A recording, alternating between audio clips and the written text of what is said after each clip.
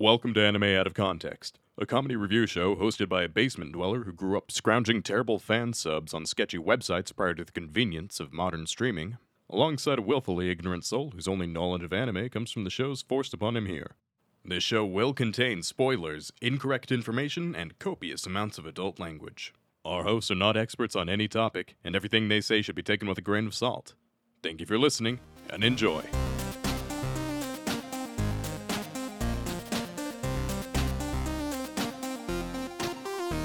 Hello and welcome to Anime Out of Context, the show where I attempt to explain the sometimes weird, sometimes wonderful, but always hilarious world of anime. And I attempt to make a porn production studio for religious-based pornography. I'm Sean Rollins. I'm Dylan Kreider. Folks, you might have realized something. Remington ain't here.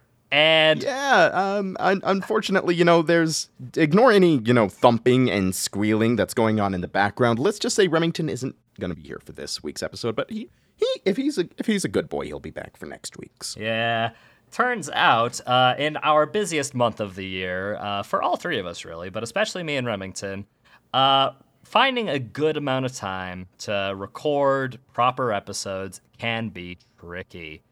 So in light of that fact, and the fact that me and Remington are essentially swapping periods of which we are comatose, I have decided to have our lovely editor Dylan join me for a lovely special episode to make up for the fact that, you don't get enough Dylan in your life, people who listen, and I feel like that's a tragedy. I live with him, so I get it far too much. And I'm always happy to provide the people with a little bit more vitamin D. Oh, God, do not call yourself that. That is incredibly cursed. Oh, my... Would you believe me if I said I was not the first person to call myself that? Probably, because it does seem like a go-to line for, like, a cheesy, jockey frat boy type of character. Where it's like, hey, I may be Dylan, but you can call me Vitamin D if you catch my meaning. Hey. No, it's a weird vibe to put out. Also, it feels like you're offering everybody your penis, and I don't know if that's the kind of vibe we want to be putting out into the podcast first. You know what? Given the listenership of our podcast, I think I'll pass on that. However, you can refer to me however you please. Oh, God. I can hear the scribbling of the fan fiction already. But as it is October and the spooky month, Dylan and I, we're going to have a little fun together. And I thought that a good way to do that would be with something a bit on the spooky side of things. Ooh, there's spooky anime movies? I actually am kind of surprised. I thought we'd looked into this a few years back and couldn't come up with much in the way of at least holiday-themed anime. There aren't many, because horror is a genre in anime that is very hard to do, and what we consider horror in anime doesn't usually translate to Western horror. Like Akira, for example, is considered a horror anime. And while it's not particularly scary, it is very disturbing in a lot of ways and frightful to look at. And that's generally the kind. I definitely say it has some body horror elements, so I can see that. And that is generally the kind of vibe we go for when it comes to anime and horror. And so I thought, I've got a perfect one to show Dylan. Something that's a bit of a psychological, supernatural horror that I thought would be quite fun and interesting. And then I looked at all the emails, as I do, to see how many people wanted us to watch it, and as well as our Discord to see how many recommendations we got for it. And I was like, okay, we got quite a few. Oh no. Wow, that's a lot of people saying that they absolutely need Remington to watch this movie. That's a bit problematic if you're gonna have me here. Exactly, and the more I read, the more I was like, oh, yeah, no, they're gonna be in a tizzy if I don't show Remington this movie. That makes things a little bit difficult, because that's what I was planning on showing this week, regardless. But am I really gonna compromise my ever-crafted schedule just to appease a few emails and a few fans of a series, when I have a perfectly good Dylan here who is perfectly capable of rating and reviewing content in his own way. In fact, definitely specializes in a more suspenseful horror-type scenario. Would I ever compromise my integrity that way, Dylan? Do you think that's something I would do? I'm sorry, Sean. You said a word there, and it didn't. I don't think I understand. What is integrity? It is something we have in quite short supply around here, isn't it? We're running a little low overall. It's kind of a problem. And I thought to myself, I know what I could do. I could show Dylan a completely random Netflix anime movie just as filler, and nobody will be upset by that. Okay. You had me going there for a little bit. Yes, I did, and I think I'm very clever and witty. But in actuality, Dylan, I'm not going to be that mean to you. I'm going to give something that you don't usually get in this world. There's so many different ways that can go. I'm gonna take a step back, and I'm gonna hear what you have to say before I rush to any judgments. Well, as I'm sure you're all aware, occasionally in this show, I like to give Remington choices. And Dylan has never had the pleasure of choosing. So I figured I would leave it entirely up to him, so that way, if I get angry emails, it's his fault and not mine. Oh, you sly motherfucker. So, prepared for you today, Dylan, I have two completely different movies lined up. And we're doing movies because, as I mentioned, it's spooky time, which means we're short on time.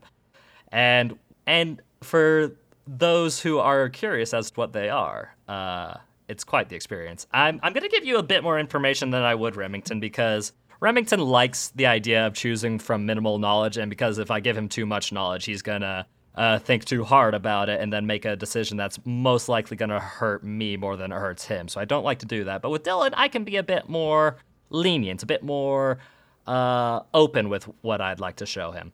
So, Dylan... I mean, yeah. After all, you were kind enough to be my little guest on our most recent patron episode. So I figure I can be nice enough to you as to not make things too difficult. Absolutely. So the two movies I have for you today are so tonally different that it's amazing that I'm giving you a choice between them. Like, quite frankly, if these two movies were ever compared side by side, you'd be like, why are we... The only thing these two movies have in common is their country of origin and the fact that they're animated. That's basically it.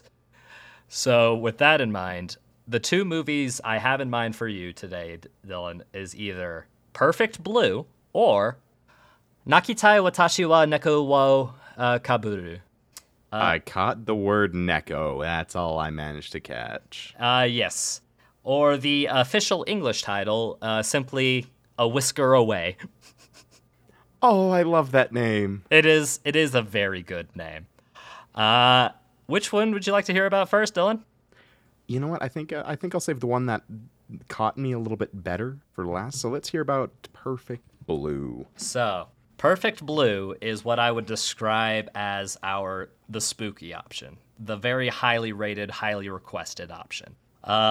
Perfect Blue is the best way to describe it as would be a very psychological thriller type of movie. Okay. Talking about some of the dark sides of the entertainment industry specifically. So the industry that we like to think we're a part of, but really we know diddly shit about. More or less. And an industry that we know even less about, for the most part, is in fact the J-pop idol industry. Yeah, all I know about it is sketchy as fuck. Yes, it is. Idol culture is one of the strangest phenomena in the entertainment industry. It is rife with abuse and dark natures that are truly, truly frightening to behold. Like, if you start doing research into things like J-pop and K-pop idol groups, the industry itself is one of the most cursed things on the face of the planet. Although I will say in recent years there have been some major efforts to fix this, to improve upon this, and make this industry a lot safer for the performers, which is good, but it still has a long ways to go. We've actually recently seen a very heavy resurgence in the idea of virtual idols, as in VTubers. That's a big... Oh, Okay, yeah, I can definitely see the link between. You actually mentioned a while back of a VTuber idol group becoming a bit big. Not just any VTuber idol group, but it is in fact the VTuber idol group. That being Hololive, or Niji Sanji is the other one, and it all started with Kizuna Ai, but that's a whole VTuber conversation. That's a whole other episode. That's a whole other thing. I could talk to you about that stuff, Dylan, and it would probably make your brain melt a little bit, but that's besides the point. The point is that the idol industry has always been a bit complex and dark and concerning, to say the least, whether it's from the fans or from the industry itself. And Perfect Blue explores the dark side of the idol industry. The basic so it's so go ahead. Yeah, the basic premise of it is this. A very popular J-pop idol group has been doing really well for 2 years, and one of its founding members has decided to graduate, which in idol terms means that they are essentially retiring from the group and moving on to other things. Idol lingo is weird, so anytime a idol retires from a group, it's called graduating, because you got to put a positive spin on it, which is also kind of problematic if you think about it. That wording, yeah, that brings to mind schoolgirl imagery, and the fact that these are typically sex icons that makes it kind of gross. Actually, weirdly enough, while a lot of people may sexualize idols, the general principle is you're not supposed to sexualize them as much. So it's a lot different from the culture of, say, K-pop idols. Then it's similar in a way. It's the concept of say-so-ness is you got to think about. Are you familiar with the term, Dylan? You have said it, and all I can remember is it cute for cuteness' sake? No. That's moe. Yeah. Say-so is purity, essentially. And idols in general are meant to have this kind of like pure idol persona to them. Like, as in they can't be corrupted and they are things to be looked at and admired and idolized, which is where a lot of the problems come from. So the idea of a sexual nature in an idol is usually considered a taboo thing, and they're not supposed to talk about or mention those kinds of things. Which is why it's kind of a running joke in the online idol community, because it's like, oh man, we're so say-so, and then they immediately talk about not say-so things for a bit of a laugh and humor. But with that in mind, that doesn't stop people from being creepy and gross to them. And Perfect Blue actually kind of explores this. One of its members graduates in order to pursue her acting career, because as is the case with a lot of entertainment industries, after you don't always stay in the same like field of the entertainment industry once you start. Idols will sometimes go to acting or to different groups, or just in different facets of the entertainment industry as a whole. That's the same all over. And our main character, Mima Kirigoe, is planning on doing just that.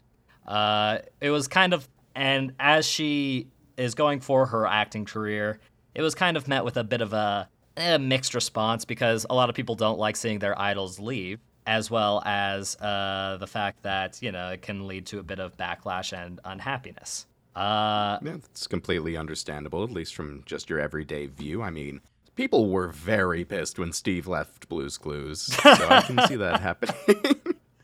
Very understandable. Although I will say, I don't know if you saw it, but Steve posted a video about how amazing and worthwhile we are on Twitter, and it melted my heart.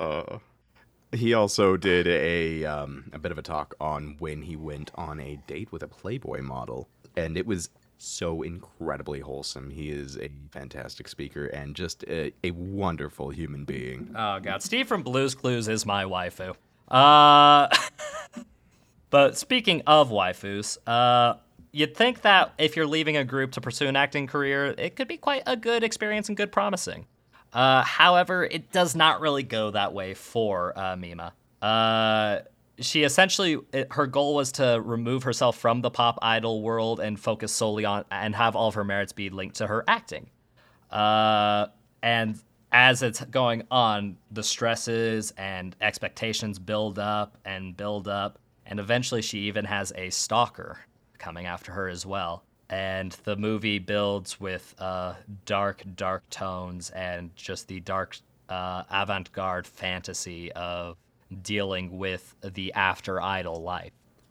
Okay, so I'm getting kind of vibes from, let's say, Backstreet Boys meets the rape revenge film I Spit on Your Grave. That sound about right? I have no fucking clue what that last one is, and it alarms me greatly that you have something like that you can pull from. That is Perfect Blue. That is the dark idol animation from director Satoshi Kon, who, if you vaguely remember, I believe also had done, what was it?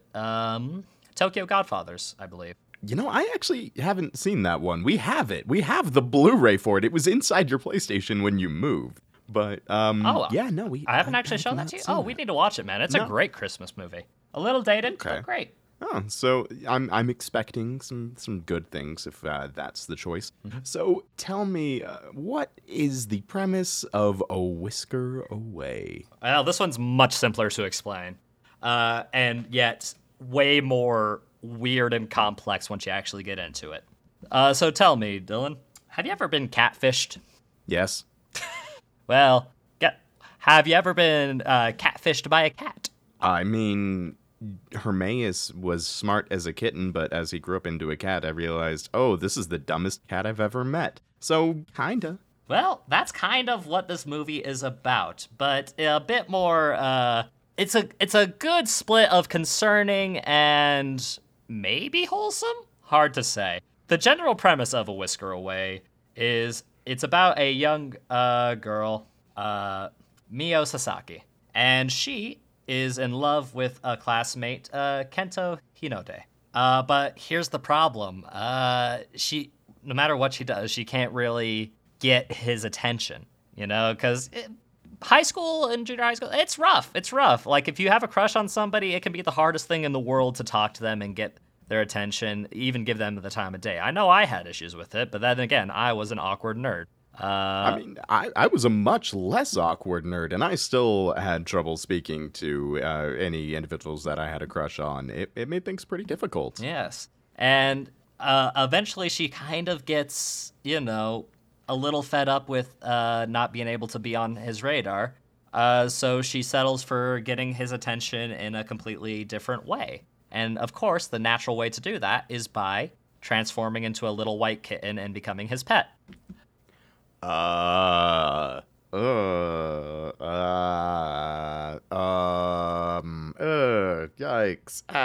Look, Dylan, it's not as bad as it sounds. It's just a little bit fucked up on paper. I would say it's a lot more than a little bit fucked up on paper. I mean, I've had individuals that say they want to be my pet, but never in that regard. That's just a little concerning. Look, just because they say a cat is fine too, Dylan, does not mean it is in fact fine too. Is that what this is from? Because I remember that involved an individual being transformed into a cat. Okay. It is absolutely not. No. Okay. I'm fairly certain that's from a hentai doujin, or at the very least a very ecchi manga. No, it is not. This is trying its best to be a fantasy wholesome romance show. It just has a bit of a strange connotation. And the general premise is Mio has to deal with the connotations of learning all the things she does as his pet cat and his difficult family life, and whether or not she wants to remain a cat or become fully human again and try to interact with him now that she knows more about him. There was a video game with a similar-ish premise back in the early PlayStation days, I think. Mm-hmm. It was called A Dog's Life, and it featured, I think a kid was basically just hit by a truck and turned into a dog. Oh, man. I can only barely remember it, but I remember it existed. That's one hell of an isekai. Oh, and it was like his neighbor's or his friend's dog or something along those lines. But then I remember some similar choices being required at the end, and all right. It's a very Brother Bear kind of choice. Oh, wow. Wow, you just reminded me of that. That's a deep Disney pull for you. Don't think about that one often, do you? No, I do remember there being some backlash about it being some pretty poor representation. Oh, that's all I absolutely. recall of it. Absolutely. All I remember is that song that they played constantly on Disney Channel that was stuck in my head for ages when they were advertising it like mad. But yeah, those are your two options, Dylan, and they're some pretty wildly different films. And I figured giving you the choice takes a lot of the pressure off of me because, as we all know, I don't do well when people are angry with me, and it makes me sad, and I have a very sensitive self-esteem. So by directing it at you, I feel no guilt. I have, I think, one major question that's going to affect, my choice. How many recommendations have we received for Perfect Blue? For Perfect Blue? Oh, God, a good handful. Probably, guesstimating on our Discord, I believe it has about 10 votes at the moment, which is pretty high. Which, considering, how few people really interact with the recommendations on our Discord, that's fairly impressive. Yep, and we've gotten about 16 or 17 emails on the subject. Oh, Jesus. That's a fair number. Okay. And is this the one that you were concerned about throwing our integrity away from? Yes, and okay. And Whisker Away, we have received exactly. I didn't check this beforehand because I'm bad. Super professional, Sean. 4. Huh. I mean, to be fair, Well. it only came out last year. Oh, that's relative. That's very recent. Yep, it came out last year and was just plopped on Netflix kind of unceremoniously, honestly. If you weren't paying attention, it's one of those Netflix original type of movies that are just like, oh, hey, how'd you get there, little friend? I haven't heard much about you. All right. Considering the fact that it does open the door for Remington to make some I Spit on Your Grave references, I think I'm going to put the pussy on the chain wax and go for a Whisker Away. All right. Let's just see how uncomfortable this film will make you, Dylan, or if it's as wholesome as it claims to be. Without further ado, let's go watch A Whisker Away. A whisker away, whisker away. Hey y'all, popping in here in the middle of the episode with what the hip kids call a call to action. We've been approached by some companies who are interested in buying ad slots in our show, and we want to see how our listeners feel about the show taking that kind of step, and whether or not we should drop the idea entirely. Our current idea is to have 1 to 2 ad slots in the break between the first and second half of the episode, and then 1 to 2 ads at the end after our patron readings. At this point in time, we have absolutely no intention of inserting an ad before the episode begins. And naturally, all episodes on our Patreon will remain ad-free. On Sunday, October 17th at noon Mountain Time, we will be posting a poll on our Twitter asking for your opinions and feedback. The poll will be live for 1 full week, and based on your responses, we will discuss how to proceed and whether or not we should enter negotiations with our advertisers. This is your chance to impact the future of anime out of context, so make sure to vote.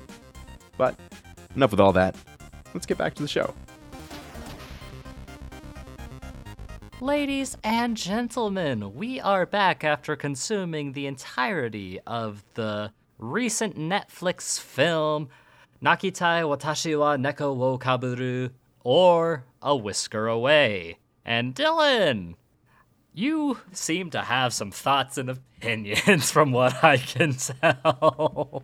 Yeah, I wrote several hundred words just as my girlfriend and I were sitting down watching this. And I have to say, I much prefer the Japanese title's literal translation because A Whisker Away, I mean, I get they're going for like a Spirited Away type thing. However, the Japanese title translates to Wanting to Cry, I Pretend to Be a Cat. That is such a better title. It's a very light novel, though, so I can see why they didn't go with that. Yeah. No, you can tell that there was some interesting decisions being made there. Speaking of interesting decisions, you did this to yourself. Yes, I did. I think, honestly, this is one that perhaps I think I might be able to handle a little bit, or at least I identify with a little bit better than Remington. Yeah. This anime tried quite a few things, and it executed a lot of things fairly well, and then flopped in a number thereof. There's a few things that I do want to touch on. I ended up watching the English dub because I was unable to get the sub to work on my laptop. It was not letting me select that, and there were some choices. I really dislike. Yeah. It's very interesting, Netflix and their subbing and dubbing decisions.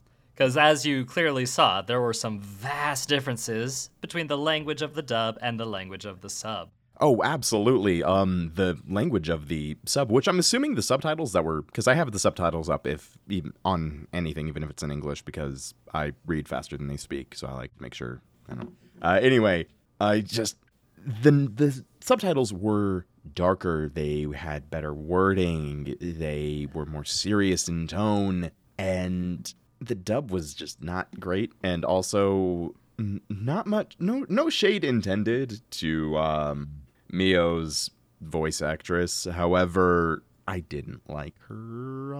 I didn't like it. I did not like her voice at all. At all, not in the slightest. I did, however, enjoy Ursula Pegasus. Yes. The one good thing that can be said about the dub is the main villain has that Yugi boy cadence that we all love and adore. But just so you're aware, the English voice actor for Mio was in fact Jeremy Lay, if I believe I'm saying that name right. It's a bit of a unique name. And she is most known in the anime community for playing Lucy Heartfilia from Fairy Tail, and the one you'll recognize, Asuna Yuki from Sword Art Online. Okay, yeah, that explains a fair amount. Okay, yeah, that'll do it. So those are the most recognizable, I think, for you specifically, Dylan. Because I don't think you consumed much Sailor Moon back in the day. We want to fucking bet?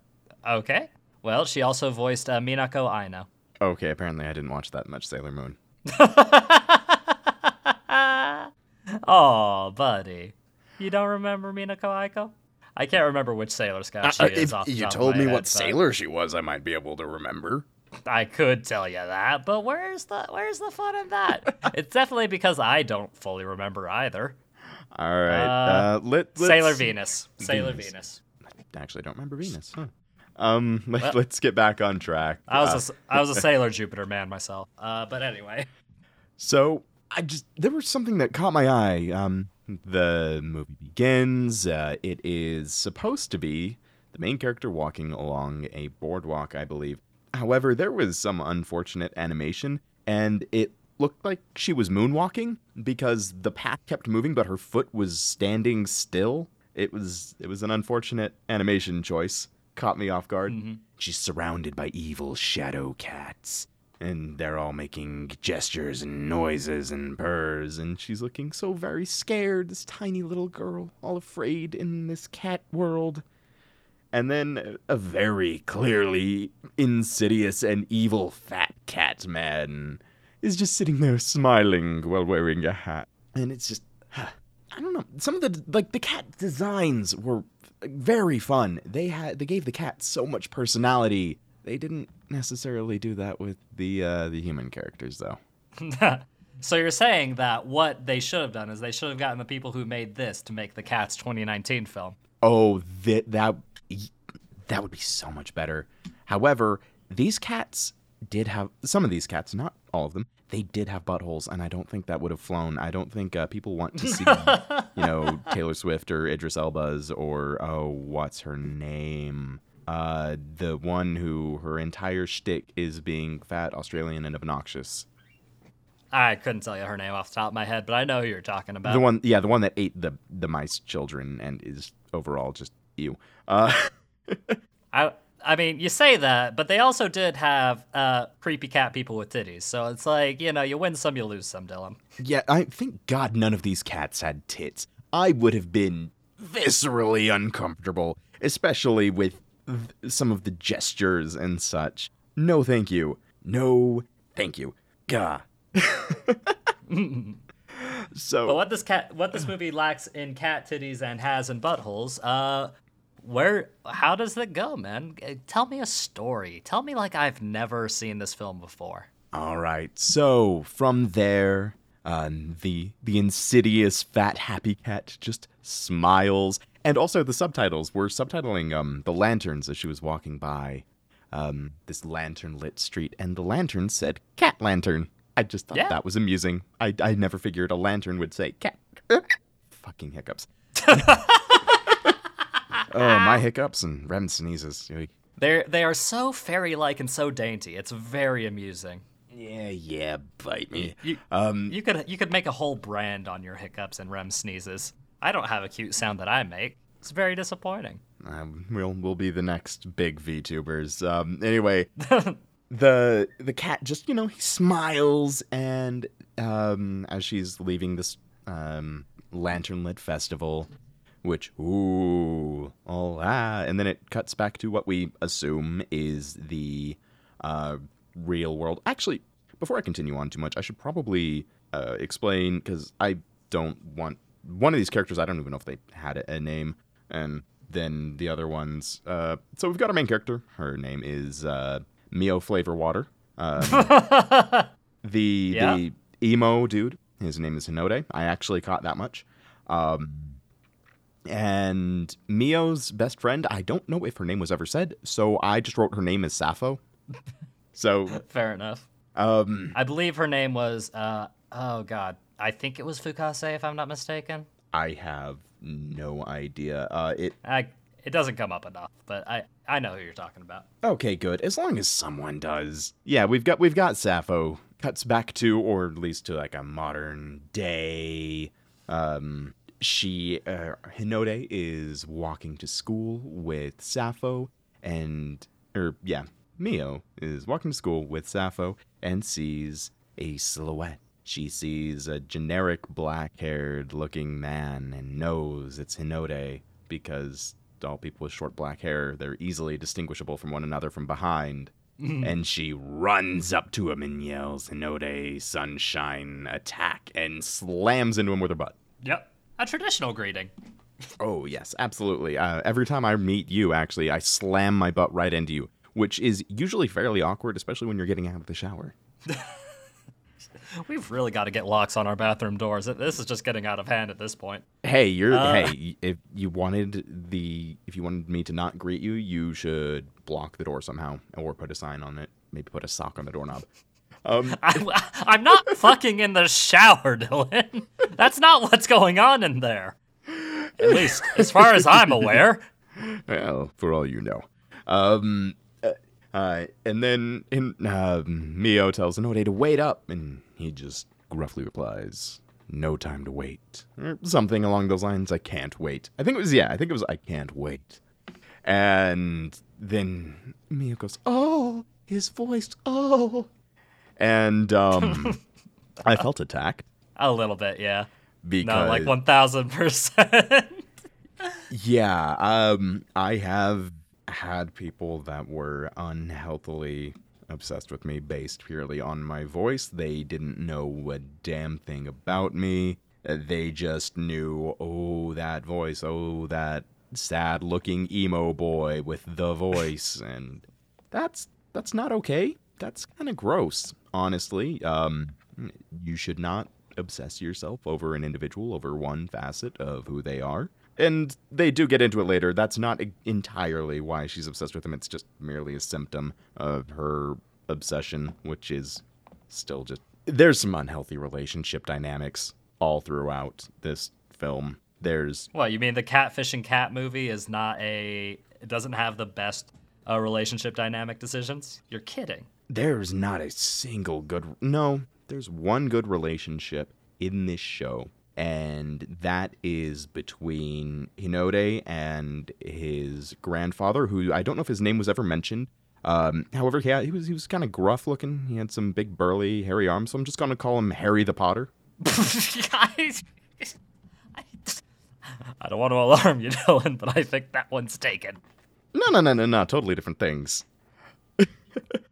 So one's a wizard, the other one's a hairy artisan. He might have been a wizard. We do not know. They do not delve much into his past or his life. They give him shocking little character development, which is a shame, aside from the fact that he is old and a Potter. Anyway, Mio is just obsessing over Hinode's voice, and she tries to get him to record saying something into her phone, which later they go into the fact that she doesn't have a phone, which is really confusing. Yeah. Does she not have a phone? Does she have a phone? Was that a translation error? Was that a dub error? Or do you happen to recall? I honestly cannot remember off the top of my head. I would have remembered if I had sat down and watched it with you, but you were watching the dub and I just couldn't. Yeah, I wish I would have been able to get the sub to work properly, because that would have been much better. Oh well. So that's the entirety of the school day that they introduce us with, and now we have Mio making her way back home. Oh, by the way, Mio has a nickname that everyone gives her, and they call her Muge. I don't know what Muge actually means in Japanese. I'm assuming it's something somewhat derogatory. Is it? Do you know? Why do you have to assume it's a derogatory? Because most nicknames have some variety of derogatory meaning to them. It's just, I'm just wondering. I'm just wondering here. No? Do you know? Do you have any idea? I mean, generally speaking, if I remember correctly, like, my Japanese ain't the best, but I think it, like, briefly translates to, like, nothing or something like that. Aha! Yeah, well, it could be any other things. I honestly had forgotten, because it's just two syllables, mu and ge, and I cannot remember what the connotation is for that. I need to have a conversation with the owl again, essentially. It's been a hot minute. Okay, yeah, I just had to double check, because there was a moment when her nickname was mentioned. People were confused, like, what? People call her that?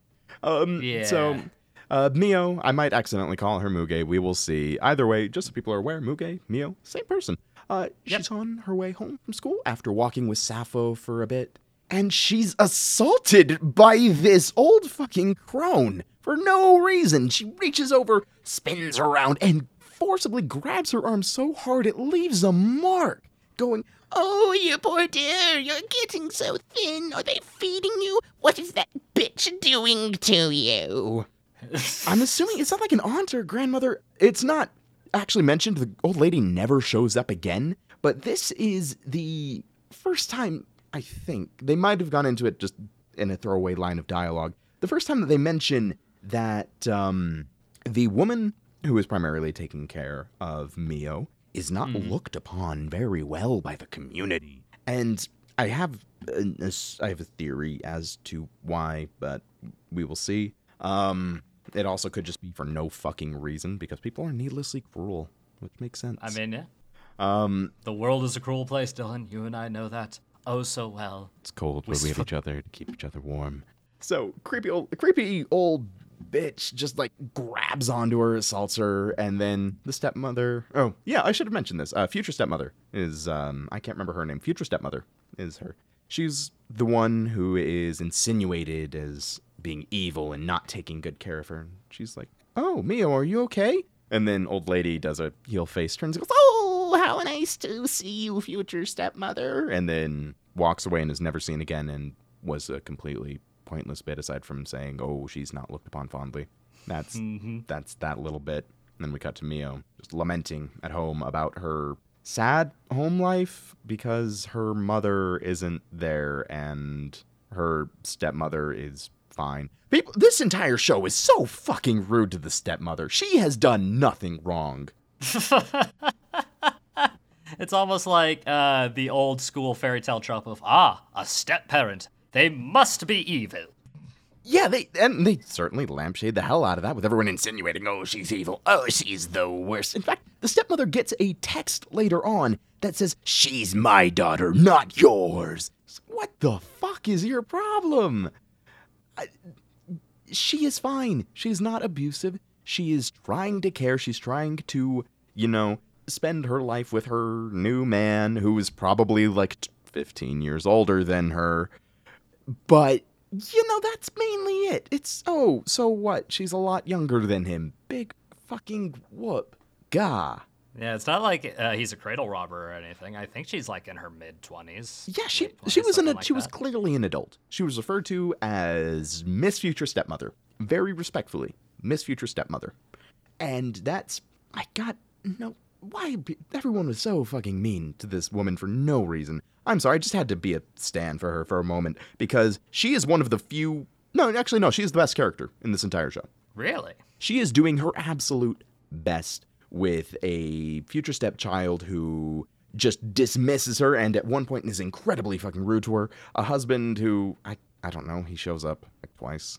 He exists. And then the mother of future stepdaughter is so fucking evil to her, it was like a full page rant telling her she's no good and she's forcing herself into other people's lives. Bitch, you left. Okay, so that by the way, that struck a nerve with me. Just so you're aware. Oh, yeah. Yeah, that struck a nerve. She is the best character in this entire film, and she has one of the best moments in the film later on. So, you've got Mio lamenting, oh, my life is so bad, my father is there, my mother abandoned me, my stepmother is alright, and then she is looking at a cat mask, and then, boom, next thing you know, it cuts to a cat that looks a lot like Hermaeus, a nice little flame point Siamese who is just, doing their little do-do-do-do-do, walking around. Then we cut to Node. And, oh boy, he's got some shit going on. First, it cuts to Node coming home from school, and his mother is chewing him out for not doing some homework, I think? Some variety of school paper. I think it was for cram school, actually. Is that right? Cram school's a thing? Mm-hmm. Yep. Okay. Very common thing. It's more school so that you can get into a better high school or college whenever you graduate. Yep. You know. But she's bitching him out for that, and he's like, "Oh, okay. I haven't even decided if I want to go to high school." With the cultural difference between Japanese and American high school. Yeah. Yep. There is no high school in Japan is not compulsory. No. And they're also at an older age by the time they get to it. But yeah, he's lamenting. He's like, I don't know what I want to do with my life. I don't think I want to go to high school.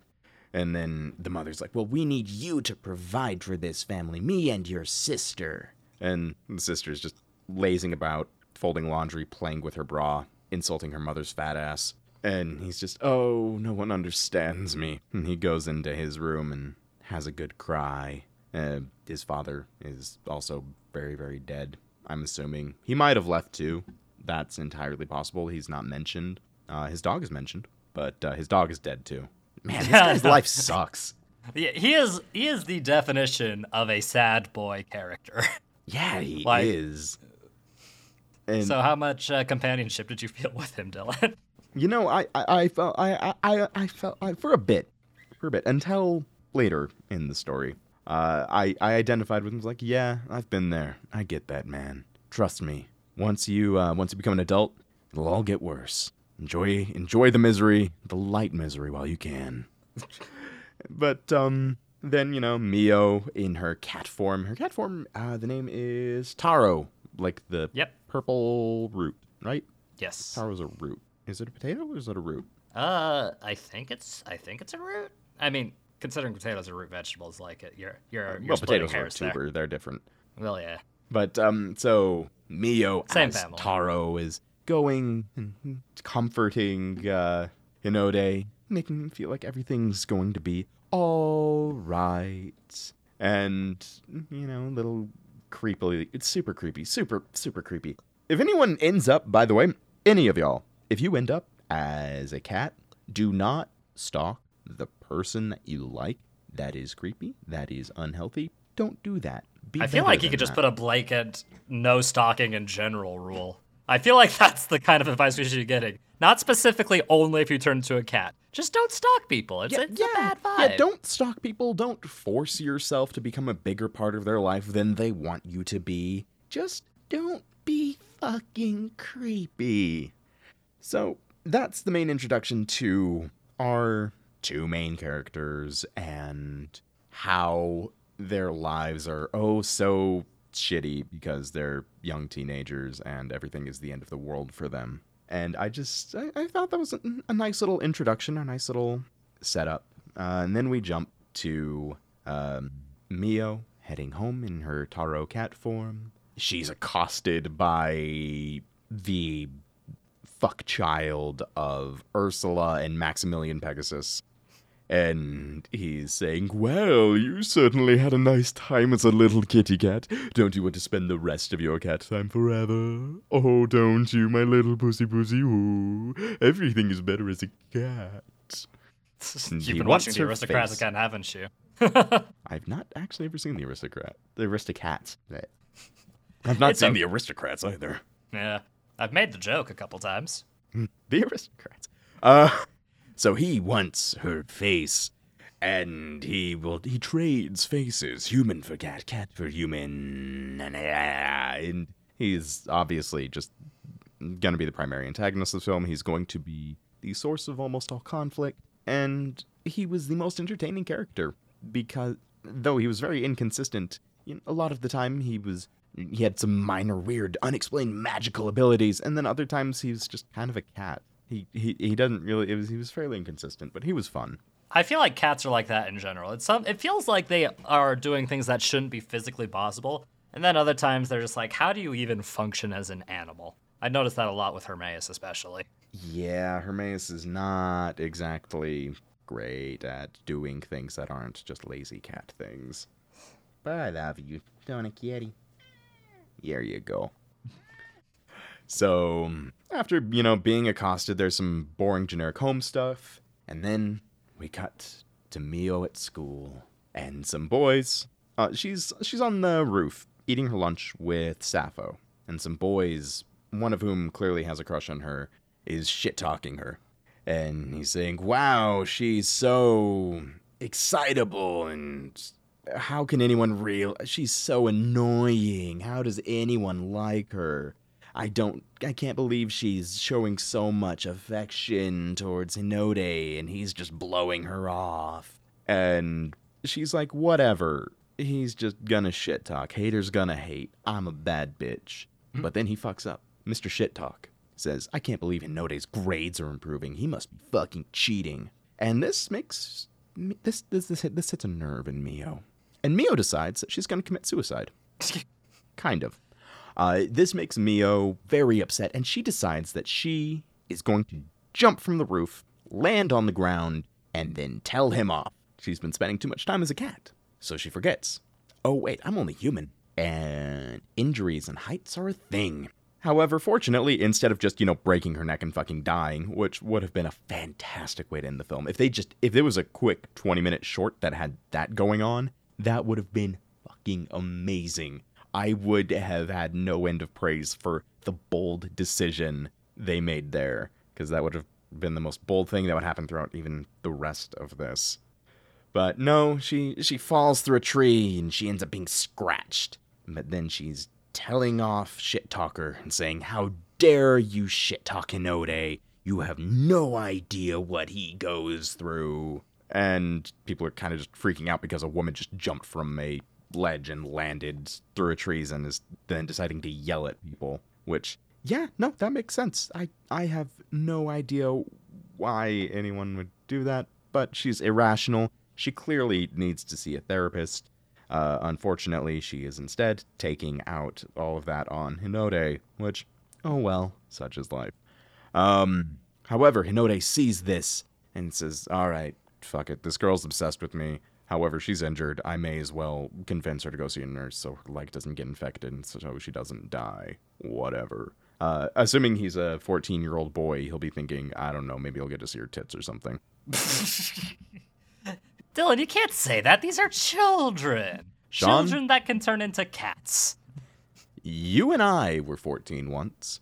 And I don't like to think about it. When you were a 14-year-old, what wouldn't you have done to see a boob? Murder. Are you sure?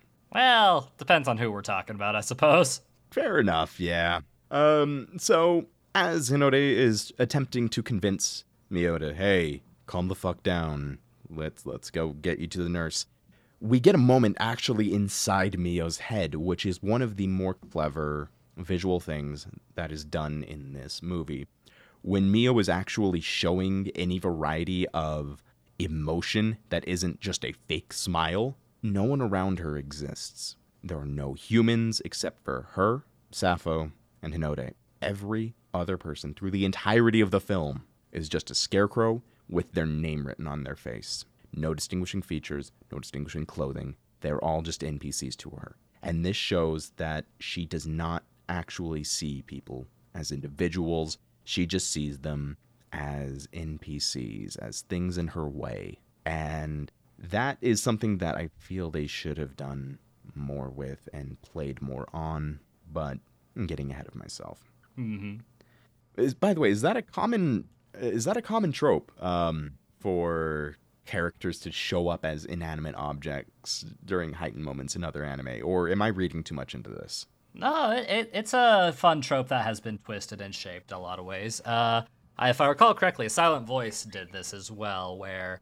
anybody that the main character didn't feel comfortable interacting with had blurred faces with X's across them. Or in Watamote, a very lovely cringe show that I should show you sometime because I think you would hate it and love it at the same time. You've actually shown me Watamote. While we were at the gym, you showed me an episode. Oh, yeah. That says a lot about me as a person, doesn't it?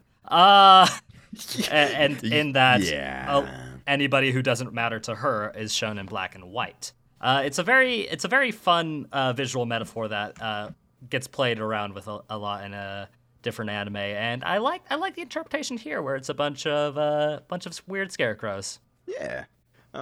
So this finally allows Hinode and Sava, or not Hinode and Sava, Hinode and Mio, different languages, different. Anyway, Hinode and Mio finally get, a moment to actually interact. This is their first time actually ever interacting as human beings, at least that we're shown, and it's interesting. Hinode is sharing some of his lunch with Mio because, she hurt the hell out of herself just for you. Be nice. Share some of your salty boiled potatoes with her. As an Irishman, that is love. However, that was actually kind of a fun moment. She loves his salty boiled potatoes so much, she decides she wants to commit suicide again. This time, however, she doesn't get, halfway up the fence to jump off of the roof. She instead just yells and proclaims to the world, Hinode has salty boiled potatoes. Which, if I were a young teenager and I heard that, I know exactly what I would be thinking. Remember, Dylan, these are children.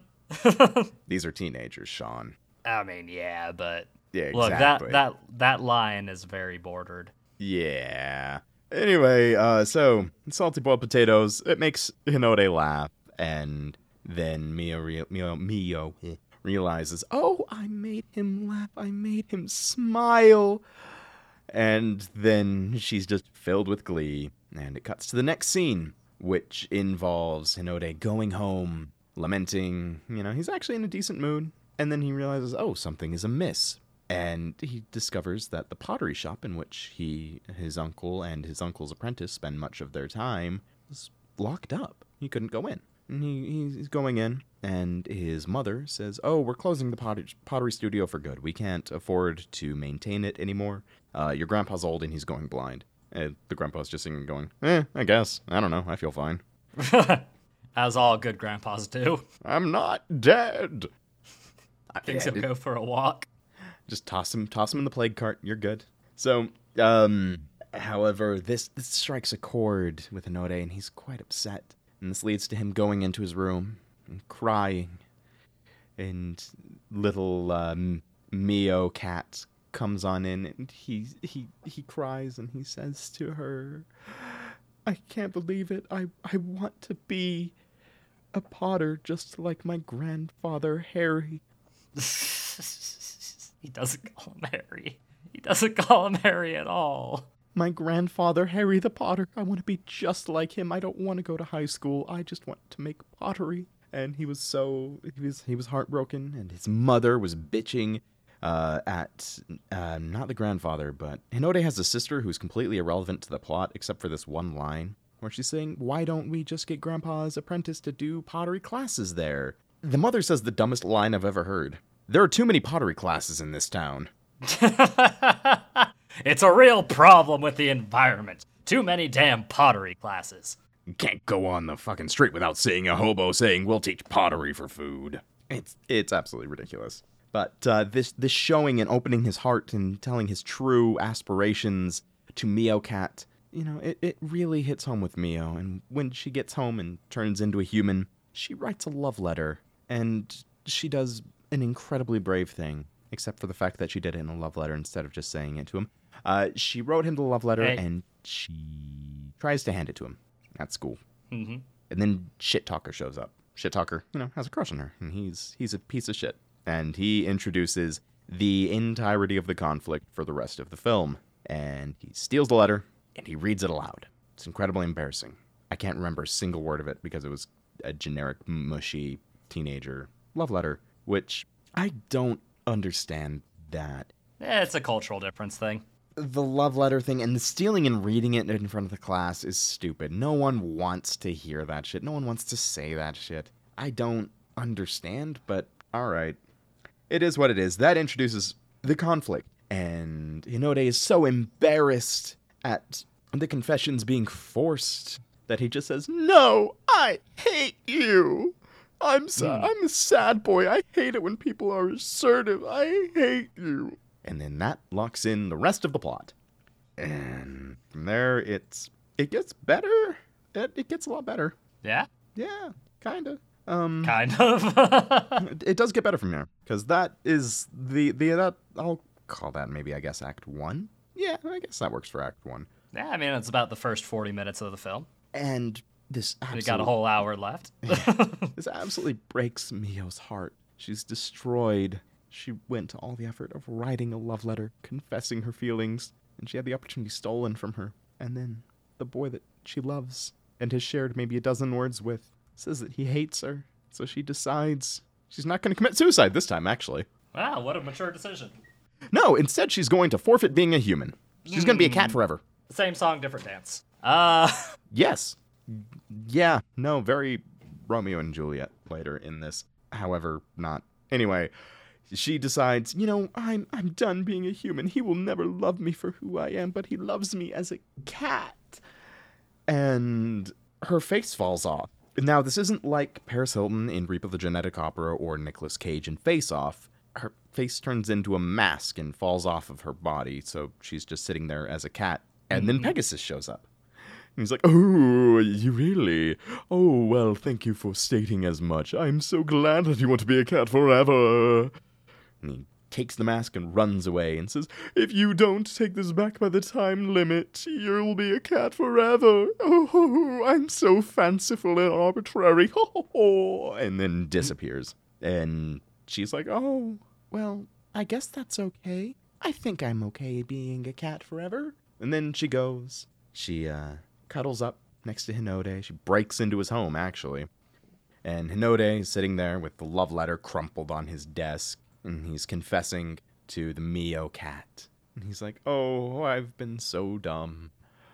Oh, and he realizes there's parallels. The injuries that Mio achieved when she committed suicide and the scratch that's now on the Mio cat.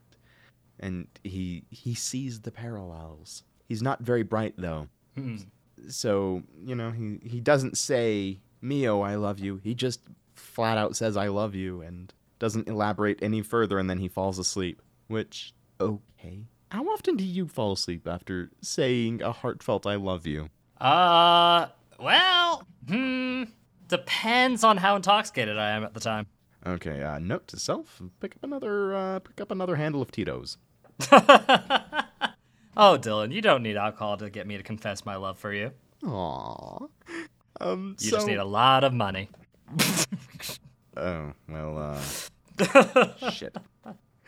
So, we've got that whole situation, and, Mio decides she's a cat now for good, so she's gonna spend the night. So she just falls asleep on his bed and cuddles him. She wakes up, it's noon, he's gone. She's like, "Oh, wait, I'm gonna be late for school. No, I'm a cat. I don't have to go to school." However, now there's no human Mio around at the moment, so people are worried. It's like, oh shit. After he said that he hates her, she disappeared. She got into a fight with her family, and maybe she committed suicide. Maybe she ran away to the country. Maybe she joined the Manson family. We don't know. Oh, Jesus. Oh, Jesus. And, she decides, "I'm gonna join Once Upon a Time in Hollywood." No. So, This causes strife and tension between everyone, between Sappho and Hinode, between Mio's father and not her stepmother, actually. Her stepmother actually was fairly good and all that. She was trying to diffuse tensions and try and make sure everyone was happy. But then a dark horse arrives, an evil red moped, and it's Mio's mother. Dun dun dun. Mio's mother is incredibly angry and blames the stepmother for everything. And then finally, the stepmother, the best character, snaps. She tells the mother off, saying, "Bitch, this is your fault. Did you ever talk to your fucking daughter? No, instead you just ran away. You couldn't handle the goddamn responsibility. No, this is all your fucking fault, more so than it is ours." And the mother does the petty thing and smacks the stepmother, and then it devolves into the best scene. The two women fighting, which is delightful. It's like, I know you love a good slap fight, but it's supposed to be a heavy emotional moment. You're supposed to feel like, ooh, they shouldn't be fighting. No, that was totally comedic relief. That was a comedic relief fight. It immediately then cuts to Mio, who has been watching this whole thing in cat form, lamenting the fact that she's stuck as a cat. And she's just doing the eye twitch thing. Mm-hmm. That's the anime thing. It was actually quite funny. That was, I think, might have been the only laugh, actually, that this got out of me. Not saying this is a bad show or that it doesn't have funny moments. That's the only laugh it got out of me. Was the two women, the two grown women having a smack fight, which was... It was a righteous slap fight. It was good. There was even some hair pulling.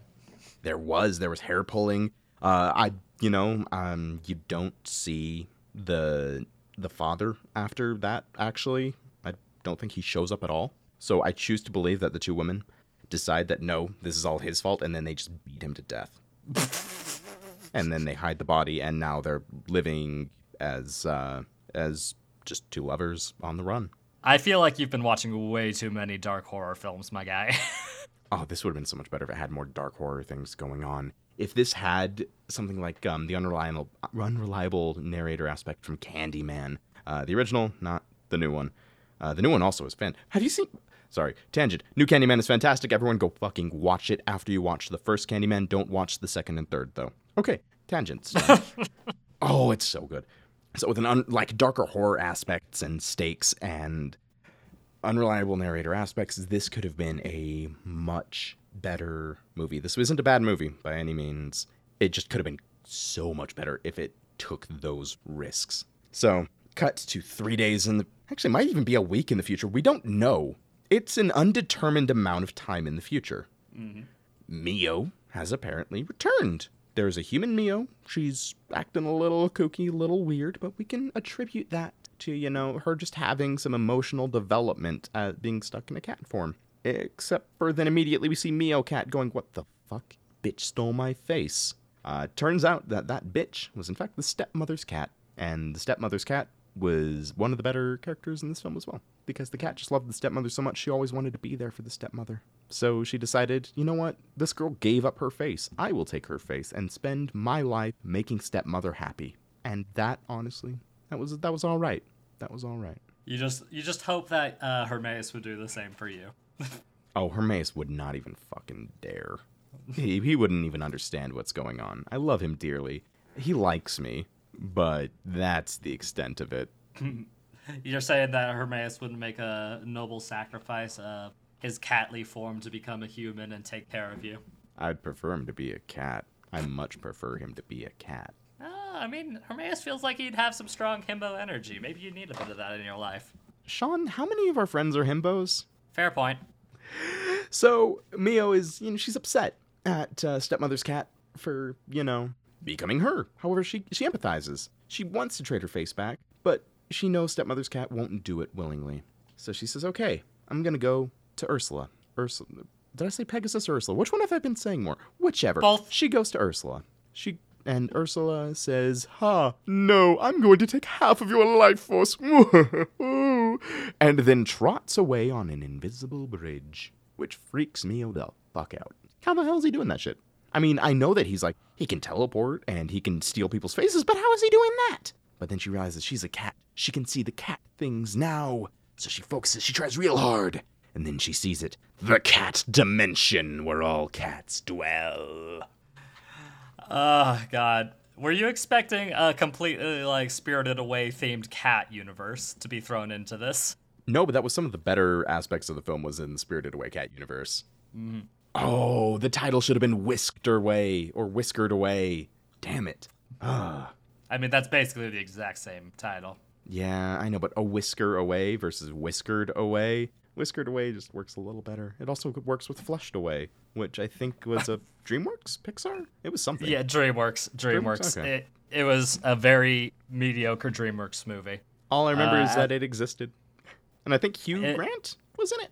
I couldn't I think tell Hugh ya. Grant was in it. I don't know. It was animated and they were mice and they were flushed.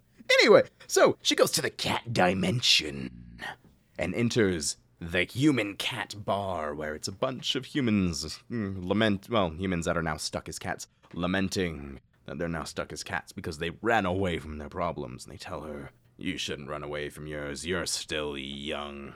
And they're all drinking. They're getting absolutely crunk up in this bitch. And that is when Stepmother's cat realizes, Stepmother really misses the cat. I want to be a cat again. However, she knows there's no way to convince Mio to become a human again if she doesn't have Hinode express his feelings. It gets really complicated at that point, and it doesn't make much sense. It's kind of all over the place. Yeah, and that could be partially attributed to the dub as well as the fact that, Okay. Yeah. they did a lot of cramming to get the whole story into a single film. I will accept that. I will gladly accept that. A lot of issues. I'm sure it would have made much more sense in a manga format or even in Japanese, but I just couldn't access it, so I dealt with what I had. And then you immediately, when you walked in, showed me that you could access it on your phone. Yep. And I said, well, fuck you, I'm watching it on TV. And I was already most of the way through. I could have streamed it from my phone to the TV as well. We do have that technology. Oh, yeah. It was too late anyway. So, stepmother cat, Mio, kidnaps Hinode to the cat dimension, and they try to locate her. Instead of asking around, they try to locate Mio, and instead of asking around for, hey, has anyone seen a tiny flame point Siamese girl named Mio? All of the cats in the cat dimension just say, oh, is that a human? Wow, I haven't seen one of those in a while. I'm gonna eat some mice. Oh, it's the carne de rata. It's the best damn rat burger I've ever had. Oh, Sylvester Stallone, you slay me. I'm sorry for the Demolition Man deep cut. So, for some fucking reason, instead of, trying to find her, they just take Hinode to the mask. So they take her to Pegasus's shop, and the stepmother's cat forces Hinode to wear a mask. And then the dumbest shit happens. Mm-hmm. What has been clearly established through this entire film is when you put on a mask and do a somersault, you completely change shape immediately. You turn from human to cat, cat to human, whatever you do. When you do a somersault, you change your form. So they force this mask on him, and they make him do a somersault. Sean, what happens to him? Do you know? Do you remember? I have an inkling. He may or may not have cat hands now. That's it. No ears, no tail, no feet, no eyes, just cat hands. That's all he gets is fucking cat hands. The internal consistency just blows away in the goddamn wind. We don't get a little Nekomimi cat boy. What the heck is wrong with this anime? Completely ruined. If they transformed him more, because he didn't necessarily want to be a cat, but if they transformed him more physically into one, and then they explained, hey, it's because your heart wasn't in it. You don't really want to be a cat, which is why you're only partially a cat. That would make sense. However, it's just his hands. For no fucking reason. Just his hands. But now he can see the cat dimension, and he's freaking out. Like, holy shit, it's the cat dimension! And then they're locked in Ursula's workshop, and they can't get out. And then Ursula does the most villain thing ever. Emerges from the drain inside the human cat bar, and says, your soul will be mine, Mio. Soon, once this arbitrary time has passed, your life force will be mine. Don't worry, your boy is here too, and I will take his life force as well. Because suddenly Pegasus has turned uber evil instead of just clearly evil, and starts villain monologuing. However, This entire time, Mio's been, shooting the shit, discussing life and regrets with the other human cats. The human cats were fucked over by Pegasus, and they've had enough. So, the human cats beat the ever-loving shit out of Pegasus. Like, they throw teacups. One of them hits him in the head with a pan. I'm pretty sure I saw someone carve his tail off. And then someone stabbed a chef's knife right in his back. And that was the end of Pegasus forever. If only it was that simple. And that would be a very brutal thing to happen in this movie, clearly directed at younger audiences. So, Pegasus is now dead as fuck. And one of the cat people takes Mio and says, well, he said he has them trapped, so let's go to his workshop. And they break into Pegasus's workshop. And Pegasus says, ha, mine, bitch. And he does... I don't know if he does this in the sub, but in the dub, Pegasus bursts from the floor. And Sean, how much do you know of Captain Underpants? Well, that's an interesting poll. I read it a bit when I was in elementary, but that's about it. Do you remember his catchphrase? I cannot recall. Have you ever listened to Weird Al's Captain Underpants theme that they made for the movie? Nope. Oh, that's actually quite good. I haven't seen the movie, but Weird Al's theme is good. But, so, Captain Underpants, his catchphrase is tra-la-la.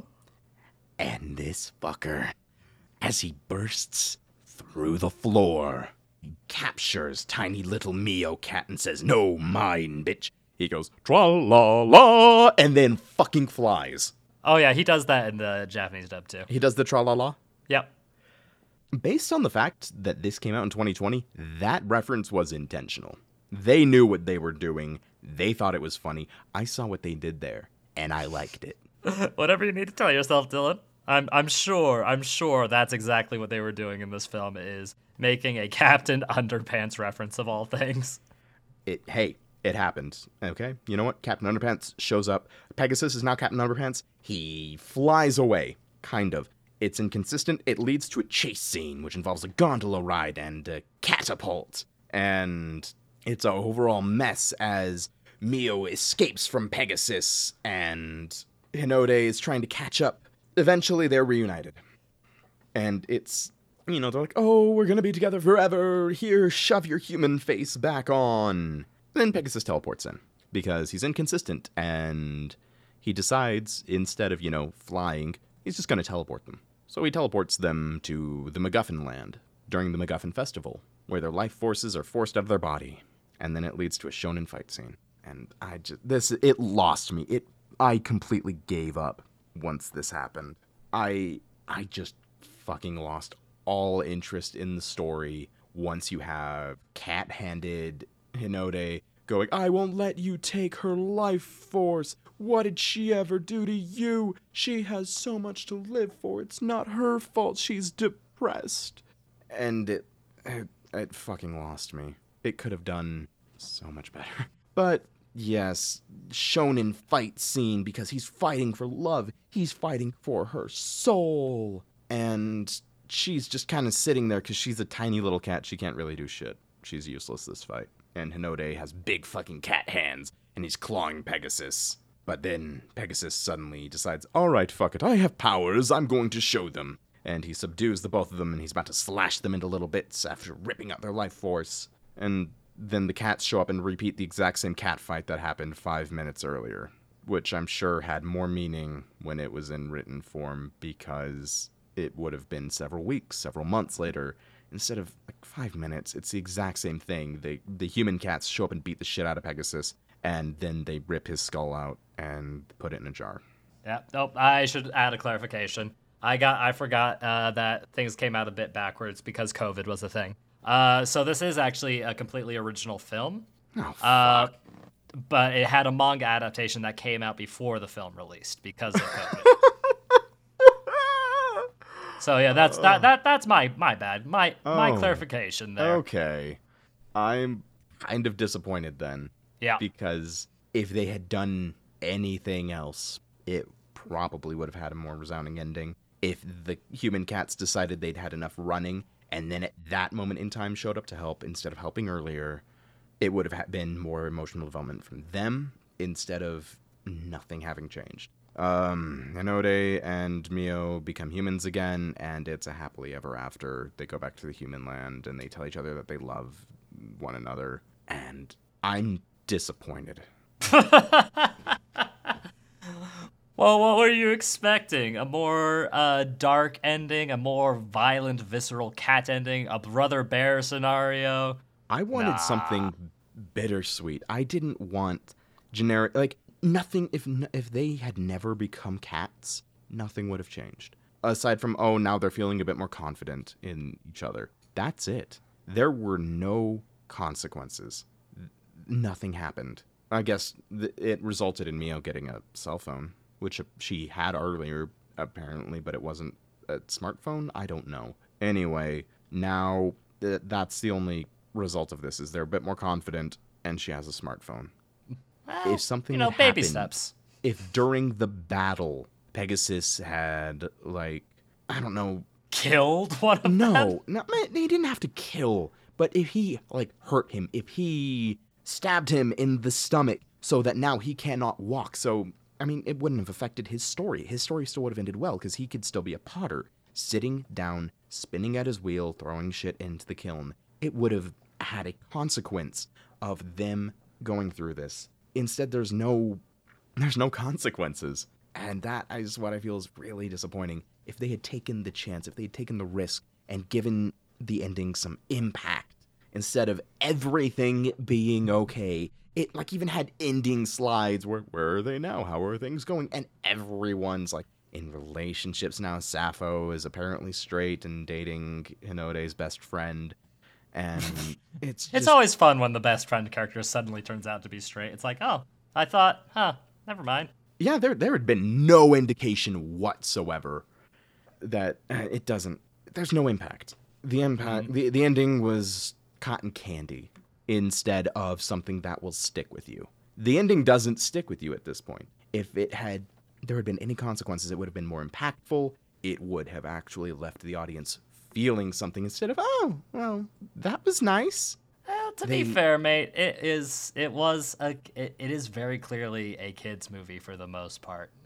Young kids, early teens type of movie. So, they're gonna be a bit there's gonna be a little bit of a toothless cut to it, unfortunately. You can't treat kids like they're kids when it comes to media. You have to give them impact. I mean, I agree. Pee-wee's Big Adventure wouldn't have been the same if we all weren't given nightmares by it. Jesus Christ. Yeah, I'd almost forgot about that. The horrible claymation faces. Like straight out of Beetlejuice shit. Exactly. Like, At least with Beetlejuice, we were mentally prepared for it when we were watching it.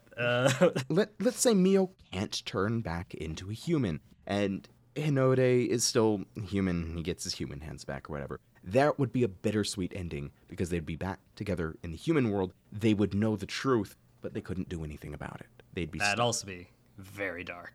I Not saying wouldn't- it's bad. It would be better. It would be better. It would be a better ending. I hate cotton candy endings. So, but in the end, I am going to say that I did still enjoy it for the most part.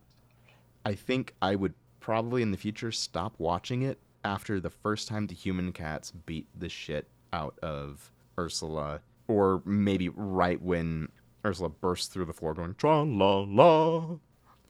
And I think that's where I would just stop. And So what you're saying is it's a good popcorn movie. Yeah, it doesn't take any chances. It plays things super safe. It doesn't do anything big. It doesn't do anything groundbreaking. It's just, Except for when the cat broke through the ground. oh, first, oh, fuck you. Yeah, no, that's it. It's just so, it's all right. Honestly, I'm sure no one stuck around through me going on about the silliness of it, but go and watch it. You may not want to watch it twice, which is fair. Just it's worth a single watch at very least. Very fair enough. If you had to guess, Dylan, what do you think the mouse score on this film is? Okay, taking into account that it's mal and is skewed, Remington says it skews high. I'm not going to disagree. However, I'm going to say it skews middle high. You never see anything above an 8. You never see anything below a 6. That is so based on a scale of 1 to 6, or a scale of 6 to 8. Sorry, a scale of 6 to 8. I'm going to say it's going to be 7.4. 7.4. Interesting. And I will correct you. There are, in fact, a total of 10 anime that hit that 9 mark. And 10. So, yeah, 10 total. And it does fluctuate a little bit because, the more reviews you get, the more it skews. And there are several dozen below 6. But with that in mind, you are kind of correct because with about 165,000 ratings on it, Whisker Away is sitting nice and pretty at a 7.35. Yeah, that's spot on. If I decided to give it a non-weighted rating, I'd probably give it like a 6.87. Yeah. So yeah, it's fine. It's fine for what it is. I'm not going to denigrate it. I'm just gonna say it's fine. Now the real question is do you regret your choice? Would you have preferred probably to watch the dark Satoshi Kon film? I mean, I'm gonna watch that one eventually. Unlike Remington, I can watch anime whenever I please. So when we get around to that episode, I'll watch it, and then I will make countless I spit on your grave references when speaking to Remington about it later. Hopefully we'll get that opportunity soon, because now that I've sparked interest in it again, maybe people will go and watch that. And hell, maybe people will watch both these movies and see I was completely correct in saying they have absolutely nothing in common, and why did I make this comparison in the first place? Because of weird time constraints. But with that in mind, Dylan, any chance you'd like to watch this movie ever again? I mean, give me a few years, or if we have it in the background at a party or something, but it's not something that I want to sit down and watch. No. And with that, thank you all so much for tuning in. We really appreciate it. If you enjoyed Dylan sultrily explaining the synopsis of a cat-based film and bringing up weird references that I was not expecting, then please head on over to wherever you get your podcasts, whether that be Podbean, Stitcher, Spotify, Apple Podcasts, and leave us a review. It means the world to us, and we do read every single one.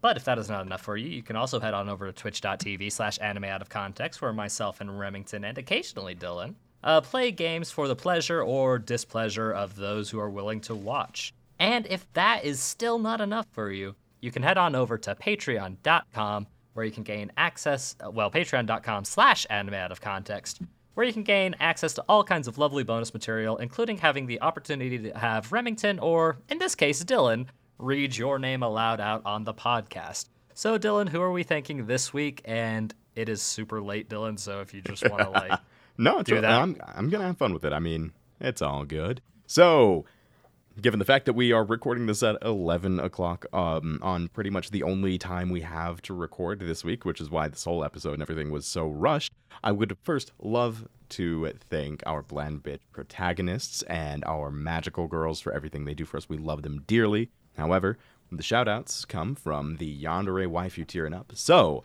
we would like to thank Adam McLaughlin, AJ Honey, Alpha Weeb, Elise Howard, Andrew Rowicki, Anime Aunt Needs a Nap, Ariel Bird, Autumn Gorley, Baron Von Muffinbeard III, Brockhard for Geodudes, Broke Bitch, Cage in the House, Cheese Monkey, Christian Moss, Chai 900, Daddy Rem Daddy Destroyer of Weebs.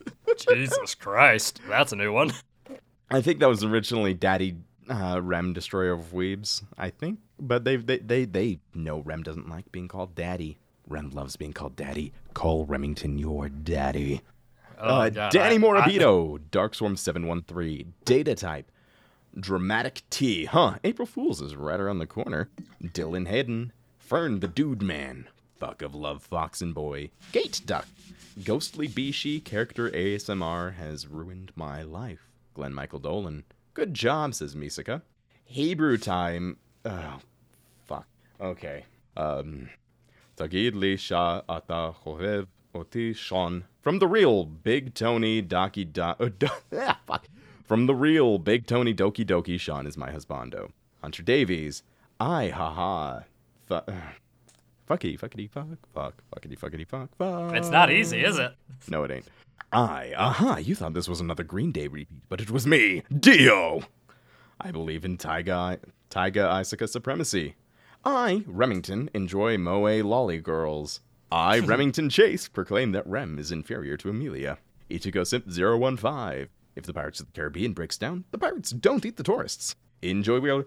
I don't know half of you as well as I should, and I like less than half of you as well as you deserve. That You need to suddenly work got on your hit. Joey Wheeler, my Jesus. I'm sorry, I can't do Brooklyn very well. However, I can drop into a terrible draw because shitty family. All right, next up we have Jax, Joshua Dim. Back to human speak. Oh shit, French. Uh-oh. Joshua DePayne? I'm assuming that's Joshua DePayne. Kazum Morocco, Leo Nottage, Lonely Geek 23, Luke Offenberger, Makachop 92, Matthew Drum says, Rem's a bitch. Mayoi Hachikuji is best girl. Mike the Mutilator. My name is October since I make Rem hard. Okay, first. Oh, these people don't understand. Oh. No. Oh, that would be problematic. I wouldn't blame him, but that would be problematic. My favorite slice of life, Josei manga, is now an anime this fall. Senpai ga Uzai Kohai no Hanashi. Navi, no waifu no laifu. Oh dear. This one broke. Oh shit. Yeah, the character limit is a lie, folks. The character limit No, this isn't a character limit. This is, I think they typed it on a Mac. Oh. No PSA and KS, Rems game, Happy Baby Puns, Super Terrorist Rents, Dead and H, B Evolve 2 Sad Boy W Scar Geezer, Neglect Infam Abu Suez Wibs, Stalker fuck. Giant, Rescue on 12B Day. What the fuck? I feel like you just activated a sleeper code. I think I've activated several of our patrons, and things are going to go south shortly. No, I think that was just a result of typing it on a Mac or an iDevice, and Patreon just broke when trying to format it. Ready to be isekai'd. Rem, you failed the name pronunciation test. Hey, Rem failed it. I didn't. No, I've failed quite a few. I'm sure I failed the Hebrew run. I'm sorry. Remington Merrill, Sequoia Faye, Salty Pretzel, Sammy Pritchard. Sean wants to know if you got any of That Time I Was Reincarnated as a Slime Volume 2 Weiss Schwartz cards. By the way, Sean, Rem has mentioned, this has been a patron thing discussed for a while. Have you ever played Weiss Schwartz? I've not played it. I know of it, and I've seen all the cards. Well, not all the cards. There are too goddamn many of them. But I'm familiar, and I've never touched it. Okay, just an anecdote before I continue, because I've got time. When I worked at the card game store, we had someone that would regularly spend hundreds of dollars for us to import non-translated Weiss Schwartz sets. And he spent probably $1,000 a month on Weiss Schwartz just at our store. Jesus. Some people love their waifus. However, it's much better than when Force of Will was a thing and people end up spending several hundred on a card game which died immediately just because their Cheshire Cat had no leggings. I remember that. Silent Secondary. Slappity bappity cappity lappity dappity rappity zappity. Sorry, mother. Spark Project says Remington is hands down the best waifu. Sticky Jelly. This isn't a bitch, Sean. I really do want you to show me Jinro the Wolf Brigade. Tiger Lily Snape. Totally God. Tsundere Dragon. They need Jordan. VTubers ruined my YouTube algorithm. Walk Me Home Gently. Yandere Neko. Xanix.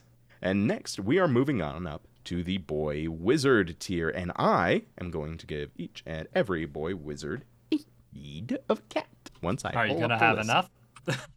Oh, yeah. Oh, yeah. And I Oh, love yeah, how I you've can completely abandoned the Harry Potter theme as well, as you rightfully should, and Remington refuses to. No, this is their anime They're genre. anime. All right, okay. This I is see this it. is what they transform into. Aaron Hegland, you get a Scottish fold. Ooh. Beta, you're an Abyssinian. Dallas, leave insanity, you're going to be a Bombay. Dedicated sadist, you're going to be a British shorthair.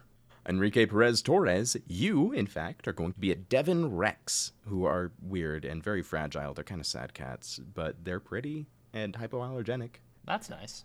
Gen 2 plus 3 S tier, Cow Milf, Bidoom, Fladoof, Bellodoof, Bidzor, Bidrachi, Abdadoof, Waterio Milf, Blazadorf, Bidvor, the Lord. You're getting a Japanese bobtail. That's all you're getting. Hinata is a ball of sunshine. You're getting a Minx. Ooh. I call Bone Drew Daddy. You're getting the Maine Coon. Hell yeah, brother. I live in Ogden. Yes, that one. You're gonna get a ragdoll. Not even a real cat. It's just a doll. Yeah, no. You're not getting... Yeah, no, fuck you. You're not getting a cat. You're just getting a ragdoll. Justin Kessinger, you're getting a ragdoll cat. You can't be mean to Ogden. That's not nice. I mean, it's Ogden. There's a dinosaur museum up there, but that's all they got. That's a fair point. Lord Flexinor, you are getting the Somali. Oh shit, I might run out of cats. Ha! Miguel De Leon, you're getting the Sphinx. Momo the Griff, you're getting the Turkish Angora. MT the Poet, you're getting a Siberian cat. Pilkster the Symphogear Advocate, you're getting a Flamepoint Siamese. Oh, Hermaeus. Yeah. Chimera, you're getting a catalytic converter. That sounds like a machine part. Pocket Gamer 513, you're getting a cat heavy excavator. Oh, no. Oh no, another broken one. Uh-oh. Do your best. Sbuiz attend Sky High and find one's friends .neglect geezer lets bad happen.gov helps ST and SBWS must pawn again. SBS kamikazes for the win and Bones BF sister. My Christ. Are we trying to take over the world with this language? I honestly cannot tell. Apparently. You are going to be getting a cat articulated truck. Sean ni Kisushitai, you are getting a backhoe. Sean, I have to admit that I watch Boku no Pico in my free time and I love it. You're getting a front hoe. Because you are one. Warning, you... interesting. Danish kroner. I didn't know that they were... Well, I guess it's pronounced... Krona translates to crown. Why do so many countries have crowns? Anyway, warning, you have reached the bottom of the barrel. Funny enough, you're getting a cat safety yellow painted rain barrel. Oh, shit. Uh-oh. Oh, ow. You good there, bud?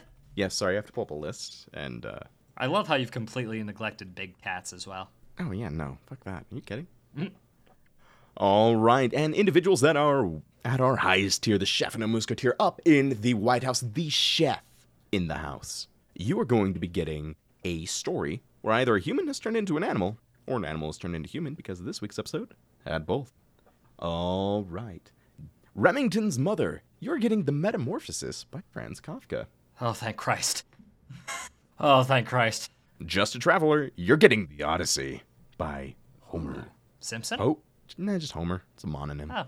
Pope of the Church of Remington Chase. You're getting Lady, My Life as a Bitch. I'm not familiar with that one. That one is, in fact, written by Melvin Burgess, which I'm assuming My Life as a Bitch means someone who was turned into a female dog whose name was Lady. Huh. Didn't know there was a backstory to Lady and the Tramp. Oh, that makes it gross. It makes it very gross. Uh-oh. Oh, shit. Silicon Spectre, you are getting George Langeland's The Fly. Ooh, God. Let's go watch some Jeff Goldblum.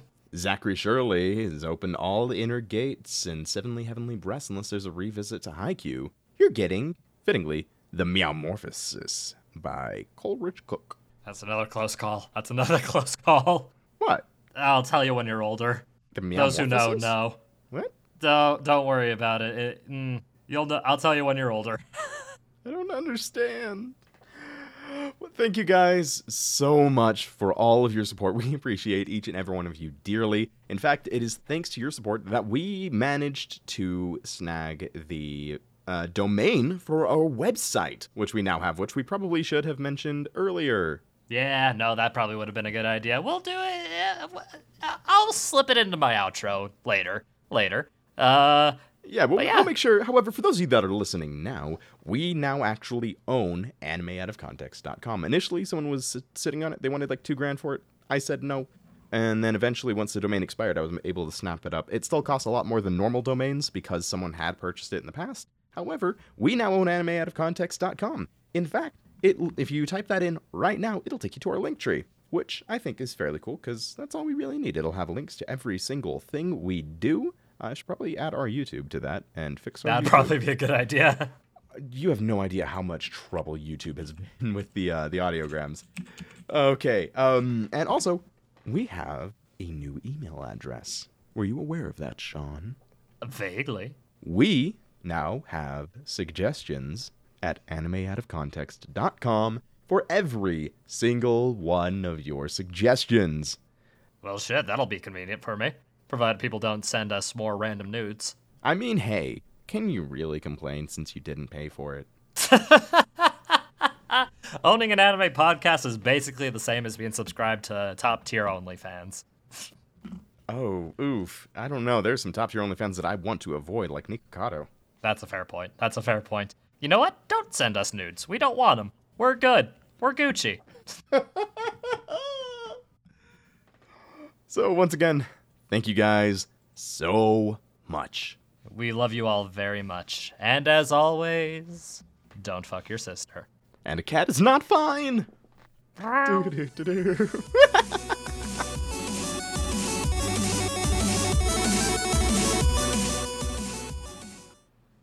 What? Were you expecting some sort of weird edit of me splicing together my voice to say something horrible? I think that's a little bit masturbatory, so none of that this time. But, I hope you're having a good day. I hope things are going well for you.